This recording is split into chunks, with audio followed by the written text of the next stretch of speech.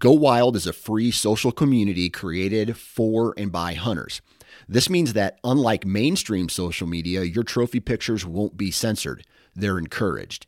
As you spend time on Go Wild, you will earn awesome rewards such as gift cards, free swag, and big discounts on brands like Garmin and Vortex. You will even earn $10 just for signing up. Visit downloadgowild.com and sign up today.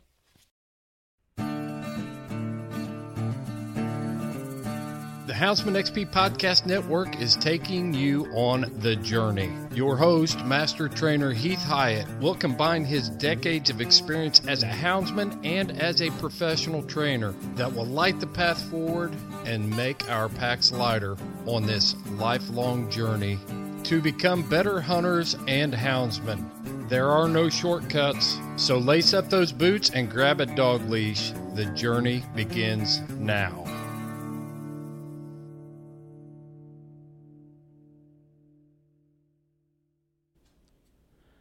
Hey guys, the journey on Houndsman XP is teamed up with Go Wild. Go Wild is a social media platform that was made for hunters by hunters.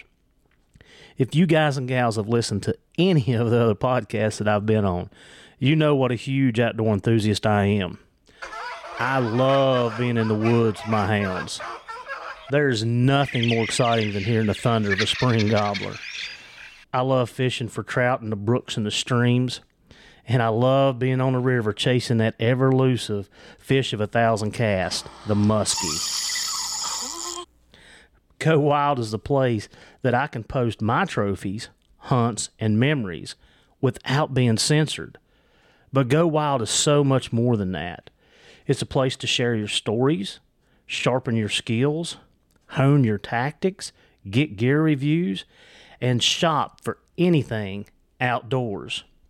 When you make a purchase from the Go Wild store, everything is free shipping. Anything that you purchase anywhere in the country, no matter how big, free shipping. So go down to the show notes, click on the Go Wild link at the bottom, and get signed up today. And let's go wild. If y'all purchase anything from Go Wild, make sure that you're using the Houndsman XP promo code.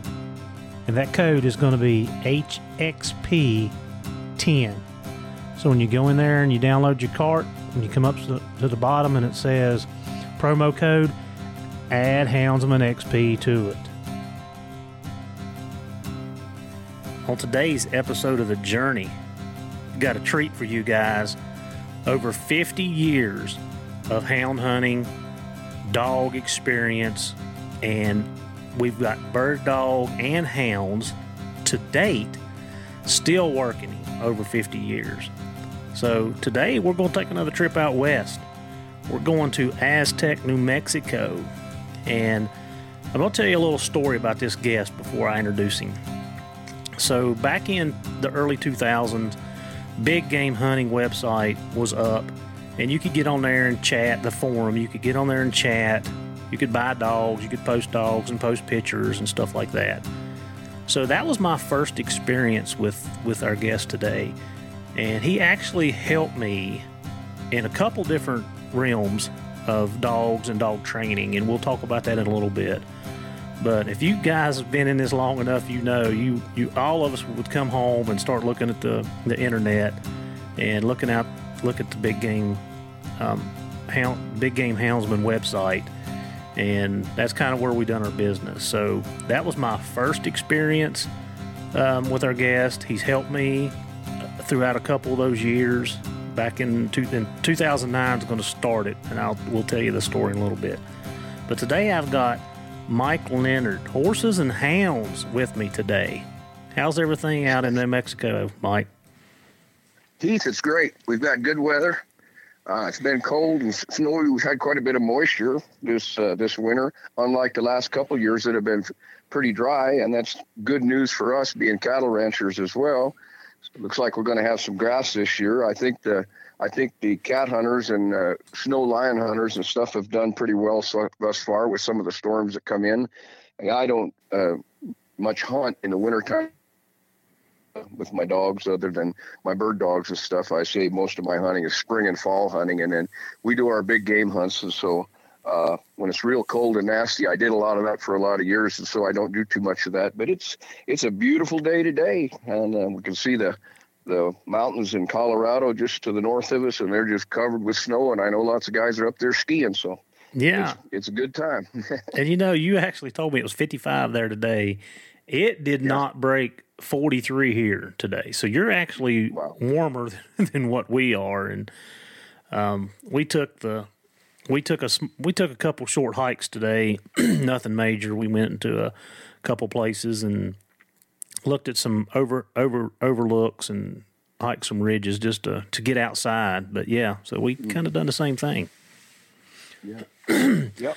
So Mike, I'm gonna bring the listeners in to where you and our relationship started, and just talk about some things that you taught me, helped me with back like I said in the late 2000s, 2009.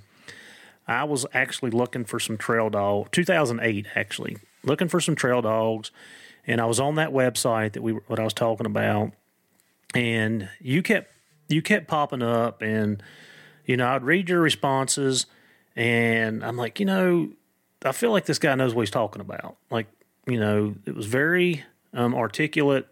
It was good information. It seemed like it was solid information. So I was like, I'm going to reach out to him. So I had texted you or sent you a chat. I guess that's what you would call it. Looking for some trail dogs. So I wanted dogs that trailed. And when I had sent you a message, you had got back with me. And at that time, we had talked several times about Jeff Allen's line of dogs. And for whatever reason, I was not able to get a pup from him at that time. And then you pointed me in the direction of Topper. So I reached out to Andy Jensen and ended up getting my first Topper dog. And I can tell you, she was born April the 15th, 2009. I got her in, and I named her Nellie. And she was probably one of the most easy starting and natural starting dogs that I have ever owned. Like, I didn't have to do nothing but take her. And I was very impressed at the time. So you had led me into that with those dogs. Well, that's good to hear. Yeah, I figured you probably wouldn't remember that at this time, but I do remember the conversation. Yes. Yeah. So I ended up having her, and then we got. I don't know where this come up at, and I don't know how I got to asking you these questions, but through reading some of the posts on that website, there was people talking about drags and scent and all the things that houndsmen talk about, and I ended up calling you and talking to you about a way to train dogs on scent. And I did this. I did this numerous times. In fact, at the time, I had two blue dogs. Let's see, Belle died in 14. So Belle was, she was 5 years old at the time. But so I'm going to tell it, and then I want you to explain what you was telling me. So you told me to get a broom handle or a walking stick or something of the sort and wrap it up with duct tape and put a 4-inch paint roller on it. And I'm going to let you take it from there. Well, it's a real simple method, and as most of the guys know that have been on Big Game Houndsman over the years, if you still to this day go to the home page and go to the top of the home page, and you'll see cat dog training up there. You can click on that, and that will outline that method that we're talking about. And this method was designed for younger pups, is what I designed it for, and is when you don't have the luxury to get them on a lot of cats all the time, sure, the real thing is always the best thing. But this impresses upon them and brings out their natural abilities. That when you're using good training scent And I've always used Graz lures or Graz training scents out of North Dakota. Unfortunately, Mr. Graw passed away a few months ago. I hope somebody continues the line of his trapping scents and lures, his gland lures, because they're by far the best I've ever used. I used the bobcat scent, I've used the bear scent, and I have used the lion scent, and they're very good. But by using the bobcat scent or the lion scent with the paint roller, and then by masking as much of your own human odor as you can, and it's impossible to mask all your human odor. It's virtually scientifically impossible. But dogs' brains are wired a little different than humans, and their noses are much like a computer with a grid pattern in them. And when they lock onto a certain scent, that's the reason a dog can get sprayed by a skunk and rolling around gagging on the ground, and 15 minutes later get up and cold trail a coon up and tree him, because they have a way of filtering out scents. And so you eliminate as much of the scent as you can, and then by using this paint roller, which is put on not horizontally but vertically down this stick, it's kind of imitating the padded foot of a bobcat. And as you know, we always talk about drags. Well, animals don't drag their body along the ground unless they're a snake. You know, they step very, very carefully and precisely. And so you can set this track pattern up for these puppies, and then have some kind of a reward on the end. And generally, I'll detail a little bit more of it, how I do it. I generally start the track from the end, and a lot of people don't like that idea. I start from the tree and track backwards, what I do, because if you'll think, most of the time when you're trailing an animal, the scent is getting warmer as you're getting closer to the animal. Am I correct? So the closer you get to the animal, the scent gets stronger. Okay, so why would you start it where it's real strong, and then it gets fainter and fainter and fainter and fainter until it gets to the tree or wherever you have your prize, whatever it might be, a caged animal, or it might be whatever, you've got in a tree, a hide or something of that nature. So I usually do it that way, and sometimes you reapply scent, because if you're carrying it a long ways, and it seems to leave a real natural impression on good young puppies. And when I put the article out and started with, I had 2 puppies out of Topper again, and a female that I had, Toby and Nash, and you can see pictures of them in it when you go watch it. But they were heavily Nance bred, but they did have some Yadkin blood on their mama's side, and they were quick starting pups. And gosh, they took to it just like a duck takes to water. And before long, I was laying those tracks, and sometimes I was leaving them 7 and 8 hours, and we were covering some miles. And I've got an advanced method that I've also used, and I don't know, Heath, if I've shared that with you, but I'll be glad to do it, that you can use that's a little better for older dogs and colder tracks. But when we first started talking about, you told me, you said, I want trailing dogs. I want trailing dogs.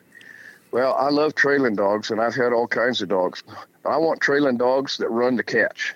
I don't want to just trail all day. I want dogs that run with a passion of catching something on the end.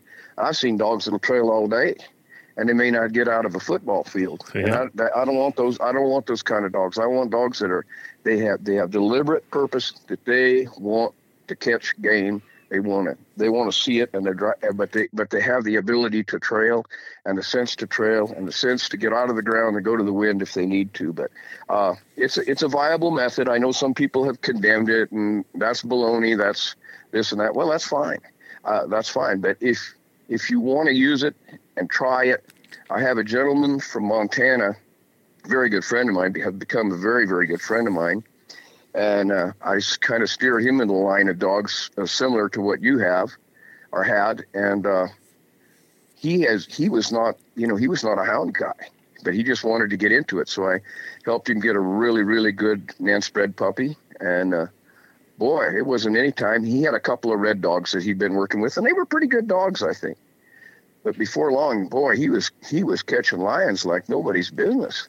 Well, lo and behold, he went and got another one from a friend of mine in California, and he just thinks it's a great way to get things started, especially in the months when you can't really be out there hunting, So. Yeah, no, I'm with you. I use that method. I haven't done it as much lately, but when you told me about that and we had talked about it, I started doing it, and I had good results. So I can't say anything negative about it. I like the theory. What really piqued my interest is when you got to talking about the drag and dragging, a hide or whatever it is that you use. That's not natural, and like that's what it disturbs too much ground too. Yep. It crushes grass, it crushes rocks, it makes fresh soil by scraping it up, and so those are all elements that sometimes a hound, like a bloodhound, can trail. Simply rubber booted tracks with crushed grass and foliage and stuff. He's not actually trailing the scent; he's trailing that different smell, and so. Yeah, we call that ground disturbance in the law enforcement side of it, and you're exactly right. So, yeah, I had good luck with it. I would still use that method today if I needed to do that right now. Then that's exactly how I would do what you're saying because it's more realistic. Period. Yes. So absolutely. Yeah. So you had, like I said, you'd point him in the direction to getting some, like I said, the topper dogs, and I ended up breeding her. Got some pretty good pups out of her, and then the pups out of her. Yeah, so they literally just passed this year, the two that I had left. So that was a 11, 12, 13-year stint with those dogs. Sure. That you had put me on back then. So we still got them. Yeah. I mean, we of course, Topper passed away a long time ago, and we bred heavily onto Centerfire Samson, and which was very closely related, that same bloodline. And then my partner up in Colorado, he's still raising some out of that, and some of Jeff Allen's blood that was crossed back into some of Stephen Gallantine's blood out of California. And I mean, you talk about tremendous pressure track dogs. Oh my gosh! I mean, driven. Fast, blazing fast, cold-nosed dogs, hard tree dogs, pretty gritty dogs too. Not too big, but that's okay, Yeah, the one that I'd got from Andy she was a medium-built dog. She was real leggy, and I would say she's probably 50 pounds, if that. 45 to 50 pounds, somewhere in there. That's just Topper was a big dog. When Topper was out of shape, he'd weigh 80 pounds. Oh wow! Close to it. He was a big dog. He was fast, but he was a big dog. Yeah. So he looked more like an old Johnson's Banjo type dog or House's bred dog. Big. Yeah. And I think a lot of times, in the history of those dogs, and that. A lot of times people don't know where some of that stuff comes from, and it comes from way back, further than people think it does. Oh, yeah, those foundation dogs like that really, really go way back. And interesting, we mentioned, a lot of big game hunters, they have their own strains and stuff, and I did too and stuff, but a lot of the dogs influential dogs that were put into some of those strains were big names. And I was really interested to hear Jim Bueller and Steve Smith talking on Brett Vaughn's podcast about some of the early Walker influences they had in their pack. We're talking way back, Houses Bali, Spring Creek Rock, and those dogs like that. So that was news. That was news to me. I'd never been enlightened in that respect. I always thought they just had some secret out behind the barn deal, but they had some of that pretty high powered blood in there too. Yeah, it all goes back to it's got to start somewhere, don't it? Yeah, it does. Yeah. So, Mike, one of the reasons I wanted to sit down with you this evening and talk is, I'm pretty much in the bear world. That's kind of what I do, and that's my thing. We have bobcat here, and it's so interesting that we don't have a lot of people that cat hunt, especially the area that I'm in. Now, there's some people that do it throughout the state, but you don't see that a lot here.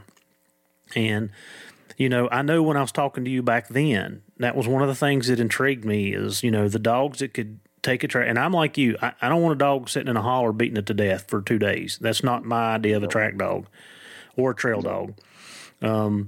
So I was going to, want to kind of pick your brain and especially the guys that cat hunt, what's your definition of a dog? What you're looking for? I know that you bobcat hunt and line hunt. And what's the difference in those dogs and, some training methods and stuff that you use? So let's start. Right. Let's start with the bobcat. Let's start with the small. Okay. Well, that was some of my very earliest exposure to hounds was with bobcat hunting. That was back when I was still in Montana, and I fell in with an old government hunter that had hunted for years and years, and he was a devotee of bobcat dogs. And in the area that we were hunting at that time didn't really have any cougar population. It does today. It's changed dramatically, but back then it was very, very rare if you would see a lion track. So we concentrated on bobcat, and we did coon hunt quite a lot too. And I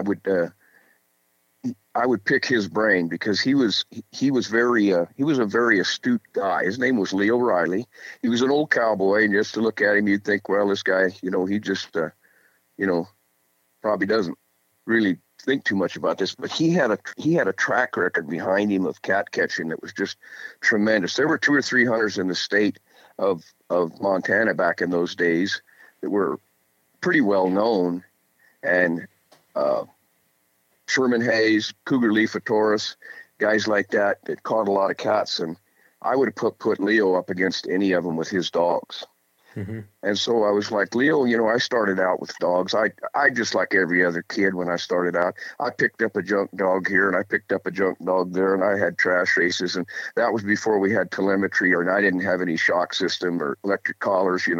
I was just banging my head against the wall, And I ran into Leo. I didn't really know him and stuff. And he was kind of an intimidating, imposing looking guy. Just to look at, he was a cowboy hat on and a fringed buckskin hat. I knew he was this trapper hunter guy, and stuff. He said, "Hey, father, I want to talk to you for a minute." Oh, okay. I don't know how old I was. I was probably 18, something like that. And he says, I was a little older than that. No, I had to be 21 because later that year I saw him on jury duty. He was a bailiff. So I had to be about 21, I think. And I'd had these dogs for a couple of years. I've been fighting it. But anyway, he said, I heard you got some hound dogs. And he says, yeah, I do. He said, well, I'd like to take a look at them someday. And he said, I've got some hounds too. And I said, oh, well, I'd like to look at your dogs too. He said, well, why don't you just follow me to the house right now? And I'll show them to you. So I did. And I drove over there, and he had kind of a rustic little place. And he had about a half a dozen hounds out there. Most of them were black and tan colored. Some of them had some white markings on them and stuff, but he had a couple of blue tick colored dogs too. He said, yeah, these little black dog crosses that I have here, these are essentially my cat dogs, my bobcat dogs. He said, they're a little different than these blue dogs here. He says, I use these blue dogs mostly for coon. He said, they will go on cat track. They're pretty good, but they're not what I consider real catch dogs for bobcats. And I said, okay. Well, he said, you want to go hunting with me sometime? I said, yeah. And he said, well, I want to go look at your dogs and stuff and all that. Well, I had a couple of crossed up Walker pups that were just trashy. Oh my gosh, they were so trashy. And I just was having trouble keeping them straight and doing anything and catching anything with them. And I was having a terrible time. I mean, we'd get a deer going and they'd run it all night. I mean, they would run.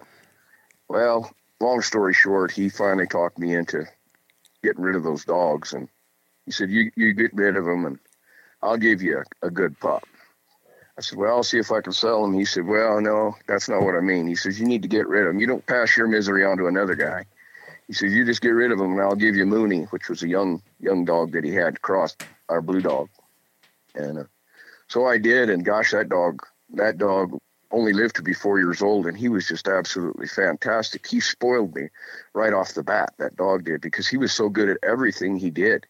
I mean, he went from just kind of a big old goofy pup to catching bobcats, coons, whatever I put him on in just no time.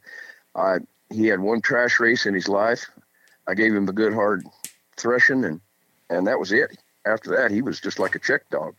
And what a dog, but what a difference it made, to have that blood. And I think what separated the dogs with the bobcats really, they had to have a good dog, but a lot of times you run, and we ran a lot on the bare ground. We didn't all run in the snow. We ran on the bare ground too. Mm-hmm. But we were running fresher tracks. There's no doubt about it. We weren't running many hour-old tracks, maybe an hour old or 2 hours old, but we were striking those tracks.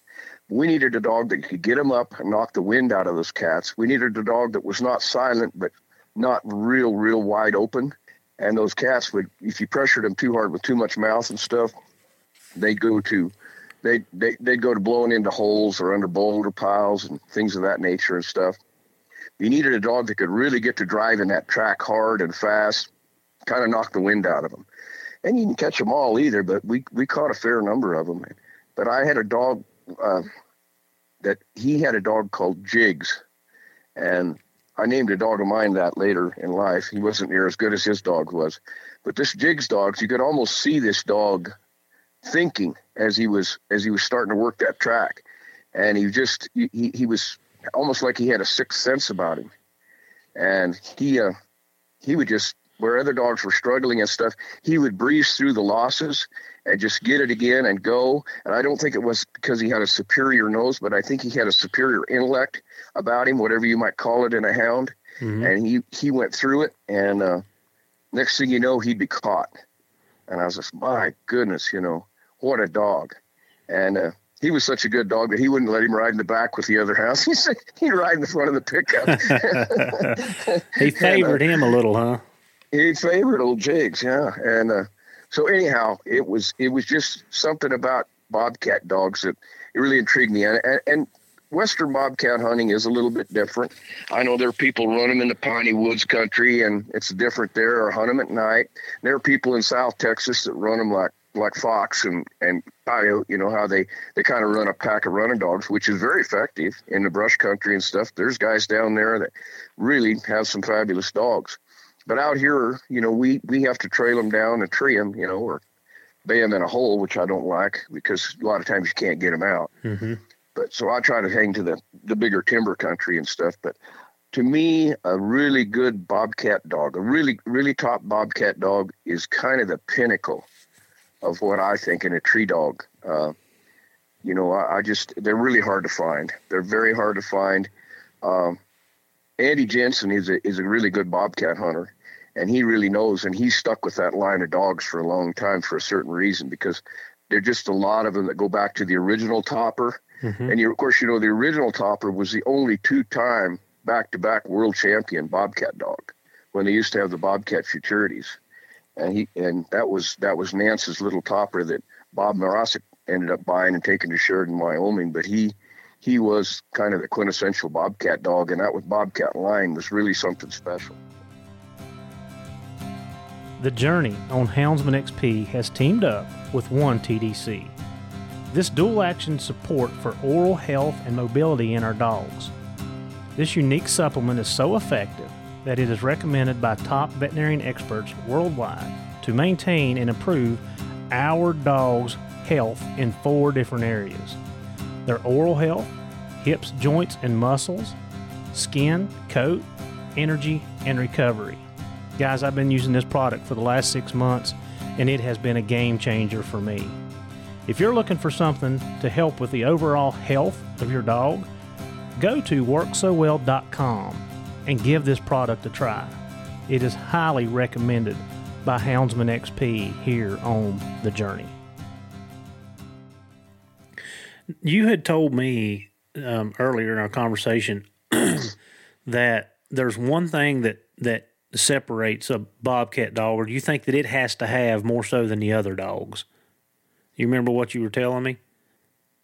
Well, there are several things. Of course, the high IQ that I think was that the drive. They've got to have that just unbelievable drive to catch, the run, the pressure to catch. They've got to have that. And I'll tell you, I truly believe some of these dogs use their ears, and some of them have the ability to hear.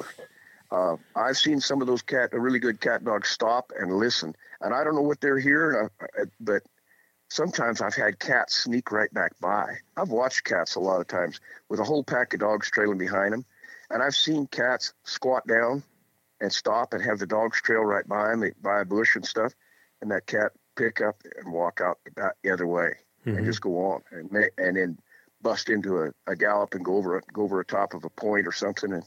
And I've seen these dogs just stop and listen, cock their head a little bit and turn around. I had a dog called Gunner that was really pretty good. He came from Jeff Allen. He was a blanket back walker dog, but he was phenomenal with his ears. And I really believe it set him apart. And he was a heck of a dog to turn a track around. You know, out on the dry ground, a lot of times we end up back trailing at times. It's just the nature of things. The way you're going, the way the dogs want to go, and when tracks get really faint, not so much on bobcat, but on lion. And a lot of dogs will get on it backwards and they'll just go, you know, and you got to turn them around if you can, because you don't catch very many of them going backwards. But I have caught a few lions going backwards, but it was purely by accident. But that dog, he was phenomenal, because I remember Jeff Allen and I were sitting on our horses one time over on the north rim of the Virgin River country. And we had a big pack of dogs that day. We were running about a dozen dogs, and we had an old line track going. And the dogs, it's amazing to watch dogs work when you have that many of them and they've got the track going, and they kind of start leapfrogging it. And you got all these dogs working close together, and they're so close together they look like a big blanket moving. And it's just like a living organism moving that track. And we're sitting there watching it and stuff. And Gunner, all of a sudden, I see him, he's off to the side, and he's coming back towards us, and he's kind of leaping in the grass, kind of leaping like you've probably seen dogs chasing a rabbit or something before. And he's kind of jumping up and jumping. I says, Jeff, what's that crazy dog doing? He says, that old son of a bee. He said, he's got the track. We're going backwards. I says, really? He says, no, he figured it out. We're going backwards. He says, turn these dogs around. And sure enough, old Gunner, he'd figured out that track was going the wrong way, and he's bedding back the other way, and we turned it around and run the line, you know. Oh, yeah. Well, and it just superior intellect that goes along with that. I don't know. I sometimes think I kind of believe some dogs are clairvoyant. I know people think I'm nuts, but I do believe there's a lot of clairvoyant things that go on in animals' minds that we don't understand. You know, be it predator or prey, and there's a lot of things that we still haven't got it all ironed, all the wrinkles out of it yet. But I've seen so much stuff out there over all these years of hunting that sometimes I just scratch my head and just go, wow, you know. Yeah. How did that happen? How did that happen? Yeah. But you told me when we were talking about bird dogs that's one of the things in your bobcat dogs is that dog able to pick his head up and do some winding. Yeah, you've got to be able to go into the wind, and they've got to be able to drift the track, because you're going to hit some dead spots. And these dead spots are not, which I know we're going to talk a little bit about again, it's not because the animal really alters its scent. Some things could change their scent when they're hunting. They're actively trying to sneak up on a rabbit or a deer or something. I think sometimes it changes a little bit, or maybe closer to the ground where they're stalking rather than just walking along or trotting. But it does change, and so it's different at times. But you'll hit those dead zones. You might get into some coarse rock or gravel hillsides and stuff which don't hold scent very well or something. And the dog goes in there, and it's like he hits a wall. He's like, and he's just grinding through there where he was moving it before, where he had vegetation and maybe rocks and brush and stuff brushing against the animal a little bit more, whatever it might be, or the ground might be cold, warmer there for some reason. The sun may have got on it and burned it. Ultraviolet rays play heck with scent and different things, and he gets across there. And if that dog just hangs up and is working and working and working, he's never going to catch a bobcat. He's just not going to do it. That dog has got to go to the wind, and he's got to start drifting out and drifting out and drifting out. And that's that smart dog that'll do it. Now, I'm not saying that you know, and we'll get into the lion dog thing too, but I truly believe that the best lion dogs is that dog as well. Yeah. Now, so are you guys, and I don't know, do you guys run the same, I'm assuming you run the same dogs on bobcat and lion, or are you using different? I heard you just said the guy that was teaching you used two different types of dogs. He did, but you know, he was hunting basically for fur and stuff, and he did take those blue dogs, some of the bigger blue dogs. He did take them when he was bobcat hunting, and he was hopeful that they were going to get, and they did get better. They were good dogs. I mean, they would go, and sometimes they'd catch a cat and stuff, but they almost never catch a cat in front of jigs or Ikey. or Pike. Ike, Pike, and Jigs were the three cat dogs that were always out in front and almost always seemed to catch on that. And on coon, those dogs really didn't. They go catch a coon and stuff, but they were kind of like ho hum, okay, let these guys, no big deal. We'll go, but we really don't care that much about it. Where the blue dogs, the Vaughn dogs that he had, I mean, they were just slammed up coon dogs. I mean, they were good, Mm-hmm. and beautiful to listen to. The other dogs kind of had high, shrill mouths and didn't sound as pretty as those big, long ballers. And I still love a big, long, ball mouth dog. I think we all, well, I do too. I'm with you. I like a ball mouth dog on a track and come over to a steady chop on a tree. It don't have to be a blowdown, but I got ball mouth dogs on the tree too, so I'm not picky. Yeah, I'm not picky. That first dog spoiled me. I said the blue dog I got from Leo. I mean, he was just the longest quivering ball on a cold track, and it had tightened up a little bit, but it was deep and mellow. And when he came down, and he just died at the tree, just ow, and that was it. I mean, just hammer. I mean, a 3-year-old could have called treed, Yeah. And I know that, when we had talked back then too, that, and I guess anybody that's able to hunt cats and bear, if you can do both, of course, the bear puts off more scent. I mean, we know that. They're up to a point. Yeah, the bigger animal. Yeah, they're smelly. I mean, I can walk in a laurel thicket and smell them. But I always contest that a hound can trail an older lion track than they can a bear track. Bear track is light. Bear scent is light. It's strong, but it's light and it's airy, and it doesn't last. We've got lots of hounds out here that can trail a 2-day-old lion track. I mean, if the conditions are right, you're not trailing any 2-day-old bear tracks. If you trail a 10-hour-old bear track, I mean, that's an old bear track because that scent is so different. Where that lion scent is heavy, oily, low scent that lays low on the ground. Where a bear, when he moves and stuff, yes, his pads, I'm sure his pads, they sweat some just like a dog's pads and stuff, but it's just different. It's just higher scent. And when it's fresher, yeah, it's strong. It's very airborne, and that's the reason bear dogs generally carry the track much faster because it's airborne and they're up in the air, and they're running it that way. And I'm telling you, with especially bare ground lion hunting, unless the lion is pretty close, you don't burn down a lot of lion tracks like you do a bear track. I mean, just smoking it, roaring, and going. But it does happen. If you get it fresh and you have some of the right dogs, you'll be surprised how much pressure they can put on it. But it's different. And I hunted a lot of bear. I mean, I like bear hunting. I got consumed with it to the point that I was kind of nuts. Kind of went off the deep end with it for a while there. But when I used to hunt bear in Colorado a lot before they closed the hound hunting up there, and it was just fabulous bear hunting, just wonderful. And I had some really good bear dogs. I had some strains of dogs that were pretty darn good bear dogs. I mean, we caught a lot of bear, Mm-hmm. But when they closed that up, and things kind of changed in my life for various reasons, I finally started hunting lions on the bare ground more and almost exclusively, and hunting horseback most of the time. And I was doing some depredation work and doing some work and helping the state and different things on problem lions and stuff. I found that I couldn't maintain a multi-purpose pack anymore. Yeah. And that's what I did before. I would run bear in the fall or in the spring. We had a spring season back then. And then in the wintertime, of course, the bear denned up, and we just run lion and try to run cat, But when I started having to hunt year round, there's just so many more bear, and you're just so much more likely to get on one that if I was after a problem lion, and then my dog struck a bear, they'd be gone because a bear will run, and you know how bears will run. Sometimes they'll run 20 miles. Yep.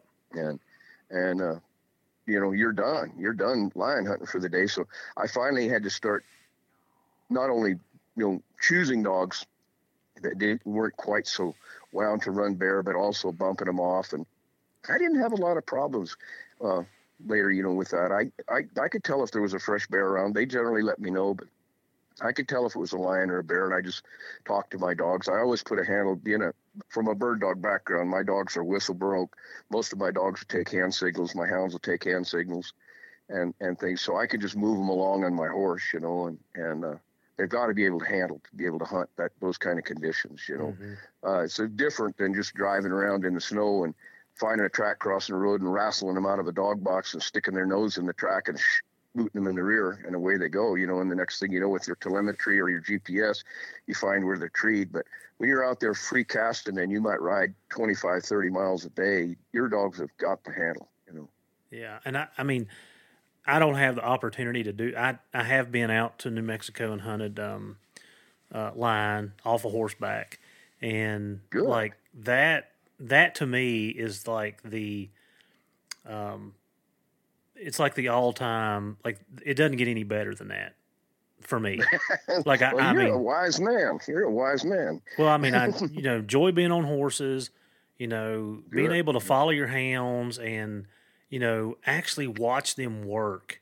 Like that's Isn't that great? Yeah, it is, and you learn so much. That's the true. Oh, you do. I learned so much, and and I walked a lot too. But when you're a horseback and you have a good horse and you're in good horse country, those dogs accept you as a different portion of that pack. And they really do listen to you because they know you're mobile, and you really get to see those dogs work. And I have a lot of guys, they tell me, well, I can tell by my GPS which dog is out ahead and which dog's here, which dog. I've got Garmin's. I mean, I use them. Why wouldn't you? But I mean, I want to see my dogs working. I want to do that. And so being horseback is a great thing, or on a mule. If you favor mules and all that sort of thing, it is a great thing. And bear hunting, really, and I would love to hunt sometime over where you're at. It's beautiful country. Some of the country we have to hunt bears in out here is so unbelievably rugged and roadless that most people wouldn't hunt. If they didn't have GPS or at least telemetry, they wouldn't hunt because you just lose your dogs. Essentially, your dogs hit a track, they're gone, and you go looking for dogs.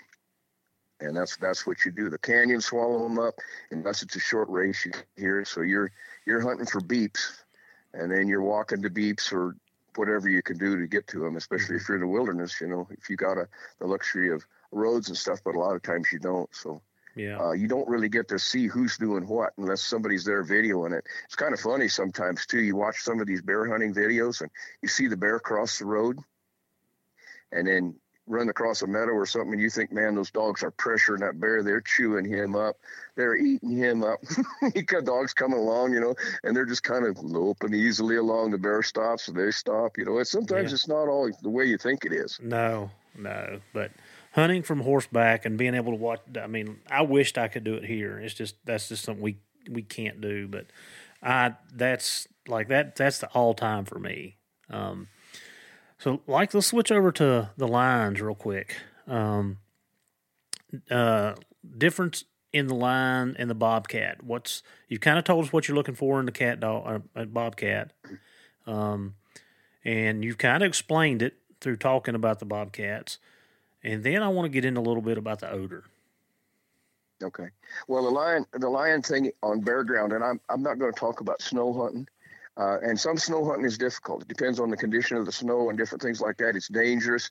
It's physically demanding. I don't take anything away from it. It's just non-comparable to dry ground hunting because you are relying upon the nose of the dog.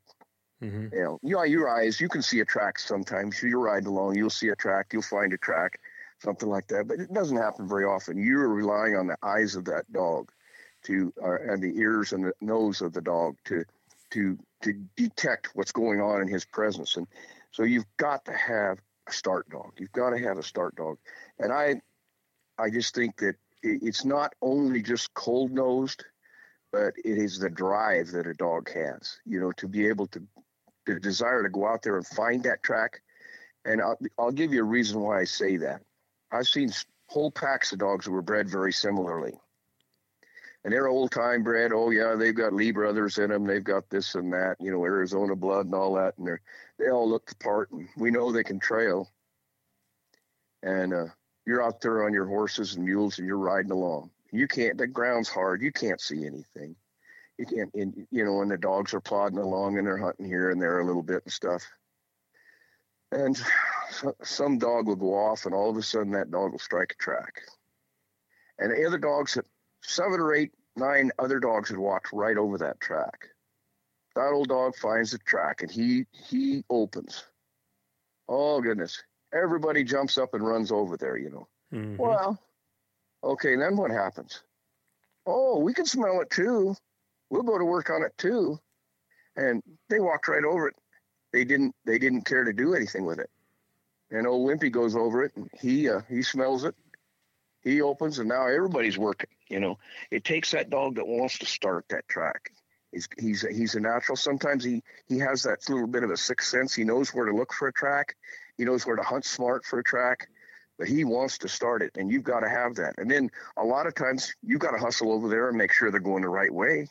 Try like ever to find a track in the ground. And you can tell if you're going the right way because you don't know sometimes. And a lot of times you'll end up on the back track, but a lot of times you won't. You get them turned around and go.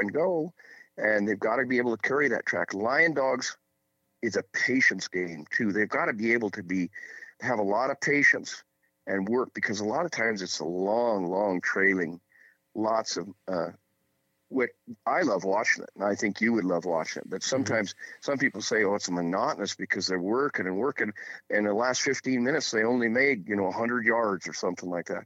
Well, that was a good 100 yards, and then oh man, they got up on this ridge and they picked up better. Now they're 500 yards away, and then it slows down, and it's just a whole different thing. But it's kind of like a detective game too. Once you're in there, you're kind of like looking for clues and looking for sign. You're riding along and trying to help the dogs, looking for little things and clues you can pick up. But the dog part of it, it's got to be that dog that really, really wants to strike that track. You've got to have that dog. Without a start dog, dry ground hunting, you're sunk. You're not going to ride around enough and find enough tracks to be able to do it. So you've got to have that start dog. And I wanted all my dogs to be start dogs. I wanted to breed dogs that wanted to start tracks, and we've kind of done that with these last little bunch of dogs that we've got. And Neil's hunting them mostly now up in Colorado, but these dogs, I mean, they're tracky. They want to start and they want to drive the track, but they will start an old track, and you've got to have that, So I think it's interesting how you said, how the old dog picks up a track and the other dogs just run past it. But once he picks it up and opens, here comes the pack. I smelt this, but I smelt this, but I didn't want to waste my energy on it. Yeah. And the old timer thinks it's worth it. Now we're all in here. Yeah. Dad'll pet us, let's go, Mm-hmm. It's funny, but I wanted to have multiple dogs that could do that. And I did have, but I've had some certain dogs that just stood out in that respect. I've had dogs that could actually wind a starting point, and that's kind of phenomenal on bare ground. Mm-hmm.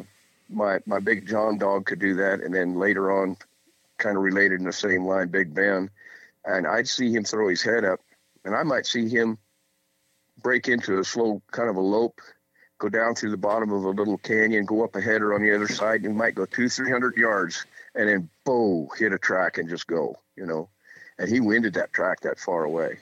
The other dogs didn't have a clue it was there. Yeah, I'm like you. Now once he blew, they went, Yeah, I'm like you. I want all my dogs to start. I'm not there right now with the pack that I have, but I want them all to start tracks. And it seems like it takes a special dog to be able to wind like that and go find that starting point. I've got a German Shorthair female here, bird dog, registered female. She's a phenomenal little dog, but I've got 3 other dogs out there in the yard that I know have got really good noses on them. I would, put them in a class of being pretty cold-nosed with things as far as, especially I do blood trailing and things of that nature and that kind of stuff. But I'll watch this female, and I've got a lot of wildlife right around my little area here out of Aztec. We've got a nice little herd of deer, and we'll have fox come by and coon and different things like that. I I haven't seen a bobcat right here, but I know that they come by occasionally. But we have a lot of feral cats, and they just decimate the pheasants around here. They're hard on birds. Well, I'll see that female. She's out there, and she's in an acre enclosure out there in one of my horse arenas where they kind of have a run where they can run, and they're not always penned up. They kind of have a communal run that they work in through the days and stuff. You see those other dogs, and they're laying around and stuff, and she'll be laying down too. All of a sudden, she will stand up, and that nose will go straight up in the air. And I mean, it's just like she goes on point. And I've seen her actually stand up on her hind legs, reaching high in the air to get the scent. And she'll come down off of that, and she will spin out almost and go across that arena, and she'll be pointed, and I'll start watching. I'll tell like my wife, if we're out in the backyard or on the patio or something, says, "You watch." I says, "There's going to be a cat move out of that brush down in there before long." Sure enough, there it'll be. She's got it. She just wins it. Mm-hmm. Yeah. And it's like I told you before, we're using those a lot in the law enforcement side because of that ability. Yeah. So, yeah. Well, there are quite some dry ground lion hunters, especially I know in Arizona, that are using German shorthairs and German shorthair crosses in some of the most rugged, bad country over there with phenomenal success. Really?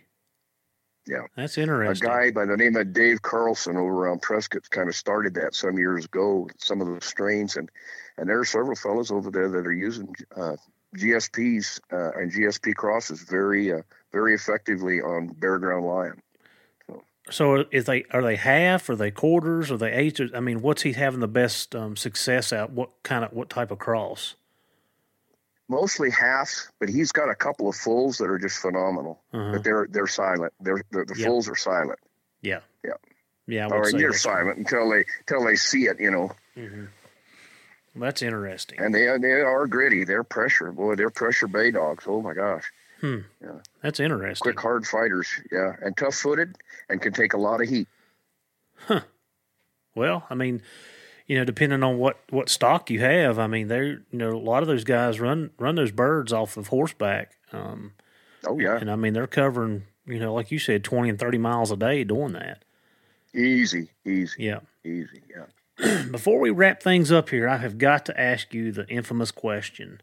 You're a cat guy. You've been hunting hounds and cats and lions and stuff for over 50 years. Tell me your perspective, or tell me what you think on the odor, a lion actually shutting his odor off. Like I'm intrigued by that because I train and teach on the law enforcement side of humans. I run big game. I run coons and bear. I've caught a couple bobcats on accident, never on purpose. I know that feeling. Yeah, but just give me your take. Like, tell me what you're seeing and what you think and what. Well, where this whole theory started, and a lot of guys have talked about this for years. But Dale Lee, the famous Lee brothers in Arizona, he contended that a lion could control its scent and could actually kind of shut its scent down. He talked about being down in the White Mountains area, an area I've been in a lot, down around Blue River and Hannigan's Meadow, and he was up in that area where he was in the summertime. He was working his hounds. He'd get up high because it gets so dang hot. He'd get up there and hunt early and stuff, working those hounds on through the summer.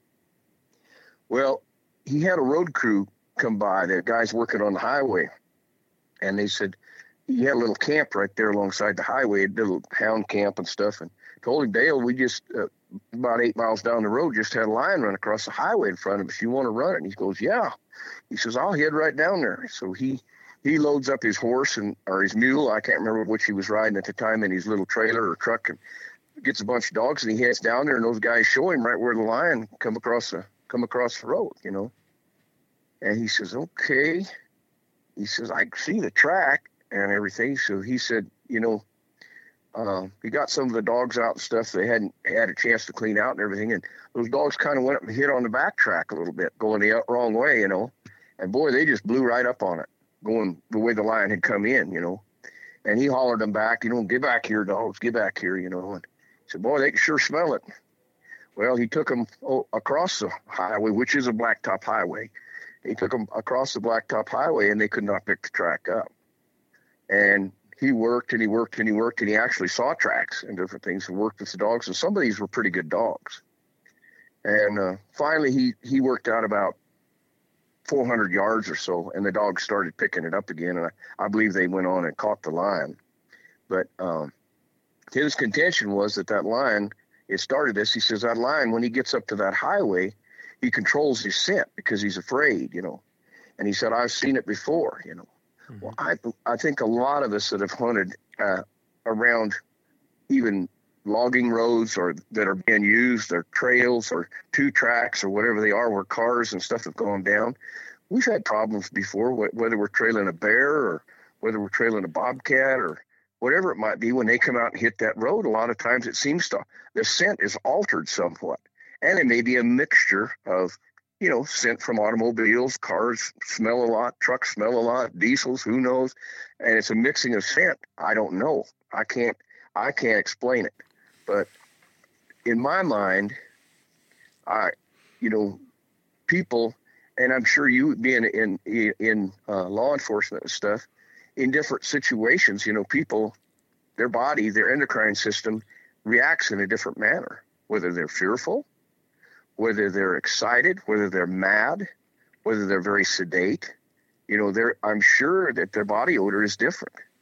I know mm-hmm. Sometimes when you get in a high pressure situation and you're very nervous or you're very things like that, I mean, you start to perspire more or whatever. I don't know, but I don't think it's physically possible that they can absolutely just go back and shut that scent off, because those scent molecules are all over that body. There's skin cells, there's hair cells, there's all these different things. They're anal cells, they're urine and different things. And if you've ever smelled a lion, especially when you're up around the lion and close and they kill the lion and stuff, I mean, they'll gag you a lot of times. They've got a hard smell, especially mm-hmm. those old toms. I mean, it'll make you want to throw up at times. Bear smells good compared to a lion, and those lions are rough at times, so they give off a different odor. But to say that they could just shut it off, well, maybe it's altered. I don't know, but I think sometimes they get to places where they may have laid up. And I've had this happen to me a lot. And I'm trailing along on the line, and I've got that line going pretty good. And I'm sometimes having to trot and gallop to catch up to the dogs. They're making some pretty good headway and stuff. And they'll get into a big boulder pile or something up in a kind of a shady pocket on a mountainside or something. And all of a sudden the track just poof, it's like it's gone. I got dogs casting this way, I got dogs casting that way, and they're around and around and around and around. And I'm like, what in the world is going on? I cannot figure this out. And I tie my horse up and get down there, and I find a lion track here. I find a lion track there in the sand or the mud and stuff. And what are you goofy dogs doing? And then your mind goes to playing tricks on you. Well, that lion came in here and he got out over the top and he's gone on, and so you stuck in there. Oh, I need to get on. I need to move, and I've done that before. Get on my horse, holler at the dogs, cut around where you can get up on top and think, well, we're going to pick it up here. He just slipped out over the top. Can't find a thing. Nothing. Go back and go, what in the world? I got to try to sort these tracks out. And I've been around there for an hour and a half, 2 hours at times, figured out. And dogs are laying in the shade. They're getting tired. They're doing things like all of a sudden some old dog over here, boo, oh, start booger barking. And you walk over there and you get back at the crack of a rock and stuff, and there's that old lion laying back in there. He's laid up. He's gone in there and laid up, and his scent's pooled up in that area. And they can't figure it out. And he's just pulled up, and he's just got him baffled. He had him totally baffled. And that dog probably never would have found him if he didn't just bump right into him. And that old lion probably just growled at him, Mm-hmm. And that was it, because that scent just pulled up in there. So scent doesn't go completely away, but it does change. Yeah, I'll go with that. Yeah, I know that, when we're chasing somebody that's run from us, and I'm talking about a human, not an animal. It's still mm-hmm. a mammal.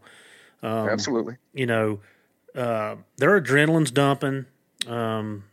we call it pheromones. They're pheromones of fear. Sure.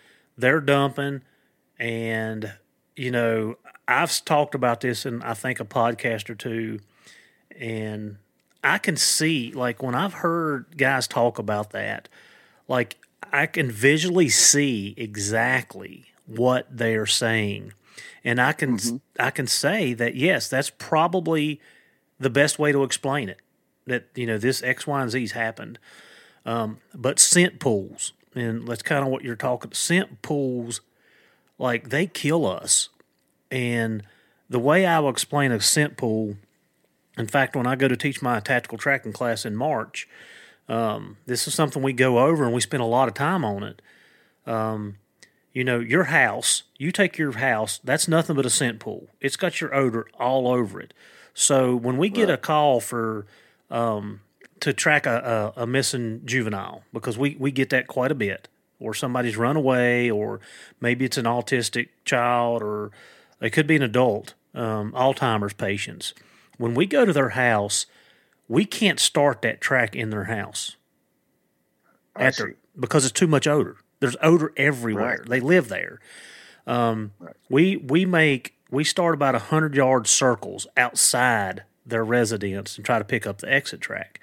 So how I equate what I'm hearing is that that animal lays down, and I'm just going to use a bedding area. I'll just talk about a bedding area, because we do it with bear too. I mean, our dogs do the exact same thing, and I've never thought of it in that manner as that animal shutting odor off. It's just never come to me that way.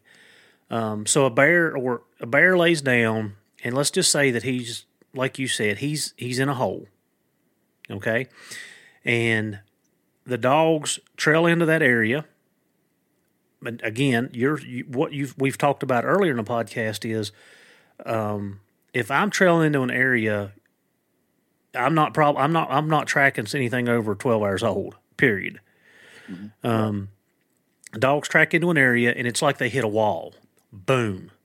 They come to a stop. They do what you just said. They kind of slow down, and they're kind of all over the place. They're going here, they're going there, especially if you're watching what's going on with your eyes. And they start circling, and they're making loses. And your dogs that don't have the more experience, or don't have the want to, they'll start dropping out. And then, like you said, that one old dog will figure out where that source of that odor is coming from. Or, like what you said, he happened to cross that hole where that bear's laying, and that odor pops right out. Oh, here it is. I got him. And then boom. Yeah. It can sure happen. And I've seen it happen. Just, boy, like they weren't smelling anything, and then all of a sudden they have a lion just come right out of a hole and bang them, knock them off a rock. But I told you before a little bit about the scenario of watching dogs across the canyon trailing the bobcat. Mm-hmm. And you see the bobcat get up in front of the dogs, and he may be 200 yards ahead of them. He's just trotting along, and he'll stop every so often. He'll look back, and he's like, yeah, they're not going to catch me, And they're trailing, they're trying hard, they're mouthing, and they're going along. And he gets up about even with you, and you think, them stupid dogs aren't going to catch that cat. That's a good spotted belly cat. And you got your rifle there, and you say, yeah, I'm just going to go ahead and shoot that cat, because I could take him down to the fur bar, and I can buy some dog food, And you get up there, and you're wiggling around, and you've been breathing hard, and you miss, but you hit close to him, and that cat jumps straight in the air and takes off. I mean, lickety split. He's gone, tail over his back. Yep. And here come these dogs, they don't really hear the shot. They don't pay too much attention. You shoot a 22 or something, and they get right up to where that cat was, where you shot, and it's like they hit a stone wall. Boom. What? And they're casting this way, and they're casting that way. And it's like, where did the scent go? Did it go up in the air when the cat jumped up in the air, and it's just totally gone? He no longer has scent. He shut it off because he got frightened. Mm-hmm. Well, it probably did alter. It probably did. He went from probably normal caution to extreme panic. Mm-hmm. Extreme panic. And here again, everybody's, his scent's gone. You're not going to get him. And here again's the smart dog, that smart cat dog. I go, he's like, I got to start cutting forward. I'm moving forward. I got the cup to progress it, wind up, out there 200, 250 yards sometimes. Boo! He's got it again. And it's changed, but that cat's gone back into his normal mode of travel, and they pick it up. And it's that dog that'll drive through, and he's the one that'll catch it. Mm-hmm. And it did alter, but it didn't shut off. It changed. Mm-hmm. And those dogs, like I say, I really do believe that their scenting ability is a lot like a computer. It filters out everything else, and it's locked onto that one thing. That's why bloodhounds can do some of the phenomenal things they've done over the years. He's got that grid pattern in there, and he's locked into that. And I don't care if he comes by and there's a skunk laying there or whatever. He just trails right on through it because he's locked onto that. That's But right. when it changes rapidly, quickly changes, I mean, then the system failure, light comes on and everybody's casted around, and the other guy that over here is smart enough to key in something else, and away he goes. So it's a fascinating game, a fascinating sport. And you mentioned about that scent pooling. I'll step into my bird dog world for a minute here. This happened some years ago, but we were up in North Dakota hunting pheasants. Cold weather, no snow on the ground, but it's cold, bitter wind stuff. We were in heavy cover, high weeds, what they call CRP fields, and hunting. And I had two short hairs that I trained, and one was young, and the other one was an older dog. The other gentleman was long, had a Labrador, and we got in, and there were quite a few pheasants in there. And we had some guys that were, they were from one of my brother-in-laws owned a big farm up there, and they were from some of his university buddies and different things and stuff. And they weren't the best shots in the world, but they were having fun. But they winged down a couple of birds that couldn't be found. I knew they were hit pretty good, but they couldn't find him. And everybody was tramping around in there, and there was probably, 8 guys and three dogs at least, and going around in there, and they just couldn't come up with the wounded birds, wind, bitter, cold, and everything. And those guys were kind of feeling dejected and everything like that. And I said, you guys just go on. And I told my son was with me, and I says, you take Bill, that was the young short hair, you take Bill with you. And I says, I'll pick these birds up. I says, but we got to get these guys out of here and clear all the scent and all the confusion out of here. And I said, then I'll put Dot to work, And so they left and they went on, and I waited about, I might have waited 30 minutes. I bet I did. And I told Dot, I said, hunt dead, And she went in there, and in less than 5 minutes, she found both of those roosters. And one of them was still alive and had went into a badger hole. Had actually gone down into a badger hole, and she was digging when I got to that, but she was able to get his tail feather and then pull him out. But, with everything else in there, they couldn't find it. But once that all cleared out, and that experienced dog, and she was driven to find it, and I was just showed up and I said, here's your birds. Why couldn't we find it before? I says, too much smell. No, you're right. That odor laid down. And when it dropped, you were able to, we do that a lot in like big chaotic scenes. Like we've got a lot of officers and a lot of stuff going on. Like we do the exact same thing. Like, you're just taking the hunting thing and I'm doing it in the law enforcement realm. The same exact thing. Absolutely. Yeah. Absolutely. Yeah. No, I feel like it's interesting. I always like to hear, and I can visualize a lot of stuff that I hear about odor, and I talked to Dr. Nathan Hall, who's at Texas Tech and does research, and I begged him to do research study on odor. Like I was like, you got to do it on odor. You got to do it on odor, and or scent off of people. And of course, there's just not their need for it. So he's like, nobody's going to spend the money on that. But yeah, it's always intriguing to me to listen and to hear and learn. And we've all I don't care what type of animal you're pursuing with a hound. I feel like we all see that same type of behavior at some point in time if you're paying attention. Absolutely. Absolutely.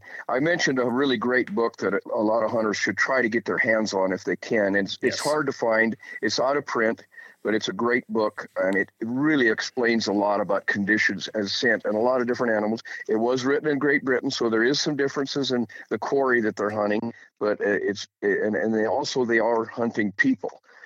This this gentleman that wrote it, his name is H.M. Budget. That's Budgett. H.M. Budget. He's the ex-master of the Bymister and Warden Hill Hounds. And it's just a fascinating study what he did. And really, he was really meticulous with his work that he did. And I think everybody that would read this, if they really sit down and read it and stuff, would say, "Oh, I see why that happened. Now I see why that happened. I see why that day looked like it was going to be such a good hunting day, but it wasn't. It was a terrible day. And why the dogs couldn't hardly do anything. And a week before, they acted like they were world beaters, you know." Mm-hmm. But in his end of this thing, he says, "It's hunting by scent." He goes through the whole thing. His famous little saying is, "Constant only in its inconsistency. There's nothing so queer as scent, except a woman." Yeah. But it is. I mean, every minute changes. Right. You know, I had a meteorologist. She had me on one of our local news stations to talk about weather and stuff with the dogs. It's just like a 15-minute blurb, and you know, everything's constantly changing. I mean, the sun's out, then it's behind a cloud. You know, the temperature's going up, it's going down. The humidity's going up, it's going down. The barometric pressure's changing. Like, so many different things play factors into odor or scent. Let's talk about scent. And there's so many things and so many kinds of terrain and different things. But I noticed this before I read this book, and he pounds it home. When your ground temperature is warmer than your air temperature, your scenting conditions are going to be better. Yep. And when your ground temperature is colder than your air temperature, it's going to be tougher. It sucks sense. it, pulls it down. Yeah. Well, it's been great talking to you, Heath. I do want to carry on and visit a little bit more about some of the trailing stuff that they're doing out there as well with your man trailing. Yeah. So Jeff, sorry, Mike. I was thinking when you said man trailing, Jeff Jetler come to my mind. But Mike, I appreciate you coming on and spending some time with me, and you know, talking dogs and scent. It's always a pleasure, and like I said, you know, 2008 kind of started, you know, my reaching out to you, and you were always very helpful to me and helping me with questions and stuff that I asked, and I really do appreciate that. So you're welcome. I was lucky enough to have some very good mentors. We talked about Leo and a few other people that came along later in life that I'd have quit long ago if that hadn't happened, you know. Mm-hmm. And I feel if I can share just a little bit, that'll help a little bit in some way, who especially young people that are getting into it or wanting to get into it and stuff. I'd gladly do it, you know. Yeah. But the end of every podcast, I end it with this. And Mike, I really appreciate you helping us teach, train, and learn.